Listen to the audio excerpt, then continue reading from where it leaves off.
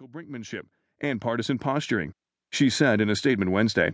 It is a serious obligation performed on behalf of the American people to ensure a highly qualified candidate fills a vacancy on the court. That obligation does not depend on the party affiliation of a sitting president, nor does the Constitution make an exception to that duty in an election year. Clinton hailed the choice of Garland, saying he has a brilliant legal mind and a long history of bipartisan support and admiration. She called on the Senate to take up the nomination immediately and said refusing to do so would be entirely unacceptable. If the Senate declines to take up Garland's nomination before Obama leaves office or votes it down, the next president will have the option of resurrecting the nomination or choosing someone else to fill the vacancy on the Supreme Court. Either way, the process would begin anew with the next Congress. White House officials, however, said they were not entertaining such a possibility. We expect Chief Judge Garland to be confirmed in this Congress, period, White House spokesman Eric Schultz told reporters in a telephone call Wednesday. 7 sitting Republican senators voted to confirm Garland to the federal bench in 1997: Dan Coats, Indiana; Thad Cochran, Mississippi; Susan Collins, Maine; Orrin Hatch, Utah; James M. Inhofe, Oklahoma; John McCain, Arizona; and Pat Roberts, Kansas. GOP lawmakers, though, have said since Scalia's death that Obama should leave the choice of a new justice to his successor, and that they have no intention of holding a hearing or a vote on the president's pick.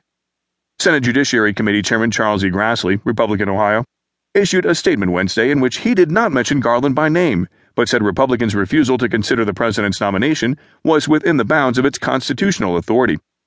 A majority of the Senate has decided to fulfill its constitutional role of advice and consent by withholding support for the nomination during a presidential election year, with millions of votes having been cast in highly charged contests, he said. Garland is a Chicago native who graduated from Harvard College and Harvard Law School. After becoming a partner at the law firm Arnold & Porter, he joined the Justice Department, where he handled the drug investigation of then D.C. Mayor Marion Barry as an assistant U.S. attorney in the district. Ascending the ranks, Garland became Principal Associate Deputy Attorney General, where he supervised the massive investigations that led to the prosecutions of the Unabomber and the bombers of the federal building in Oklahoma City. Garland was appointed to the D.C. Federal Appeals Court by President Bill Clinton in April 1997 and confirmed on a 76-23 vote. In February 2013, Garland became Chief Justice of the D.C. Federal Appeals Court. Jamie Gorelick, a former Deputy Attorney General who worked with Garland at the Justice Department in the Clinton administration, considers her former colleague supremely qualified for the High Court.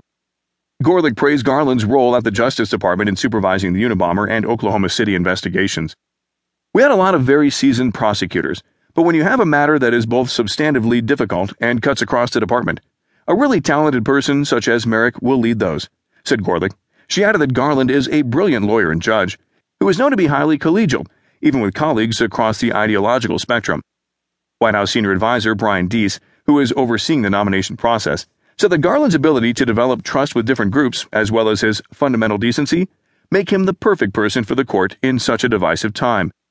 It's the president's assessment that he's the best possible candidate for the circumstances we find ourselves in right now, Deese said. Initial reaction from interest groups supportive of the president was mixed. National Organization for Women President Terry O'Neill praised Garland for a rigorous intellect, impeccable credentials, and a record of excellence. But she also said his record on women's rights was more or less a blank slate. Equally unfortunate is that we have to continue to wait for the first African American woman to be named. For this nomination, the so-called political experts ruled that the best choice for the highest court in the nation was a cipher, a real nowhere man. A 4-page document circulated Tuesday afternoon among a small group of the administration's allies, with the heading, "Read what Republicans had to say about President Obama's Supreme Court nominee, Merrick Garland, before he was President Obama's Supreme Court nominee," highlighted the support he has enjoyed from lawmakers in the past. Garland has had a distinguished legal career, and prior to the GOP's historically unprecedented obstruction, was a favorite of Senate Republicans alongside progressives, the briefing material says. When earlier Supreme Court vacancies occurred in the seats now filled by Justices Elena Kagan and Sonia Sotomayor, Utah Senator Orrin Hatch said he would be very well supported by all sides as a SCOTUS nominee. The document notes that when Obama was filling the first Supreme Court vacancy of his tenure, Hatch was quoted at the time as saying that Garland would be a consensus nominee, who would be very well supported by all sides. The briefing material includes previous descriptions of Garland by leading news organizations as a potential nominee who would attract support of Democrats and Republicans alike. Chief Justice John G. Roberts Jr., Garland's colleague on the D.C. Circuit, once said that anytime Judge Garland disagrees, you know you're in a difficult area.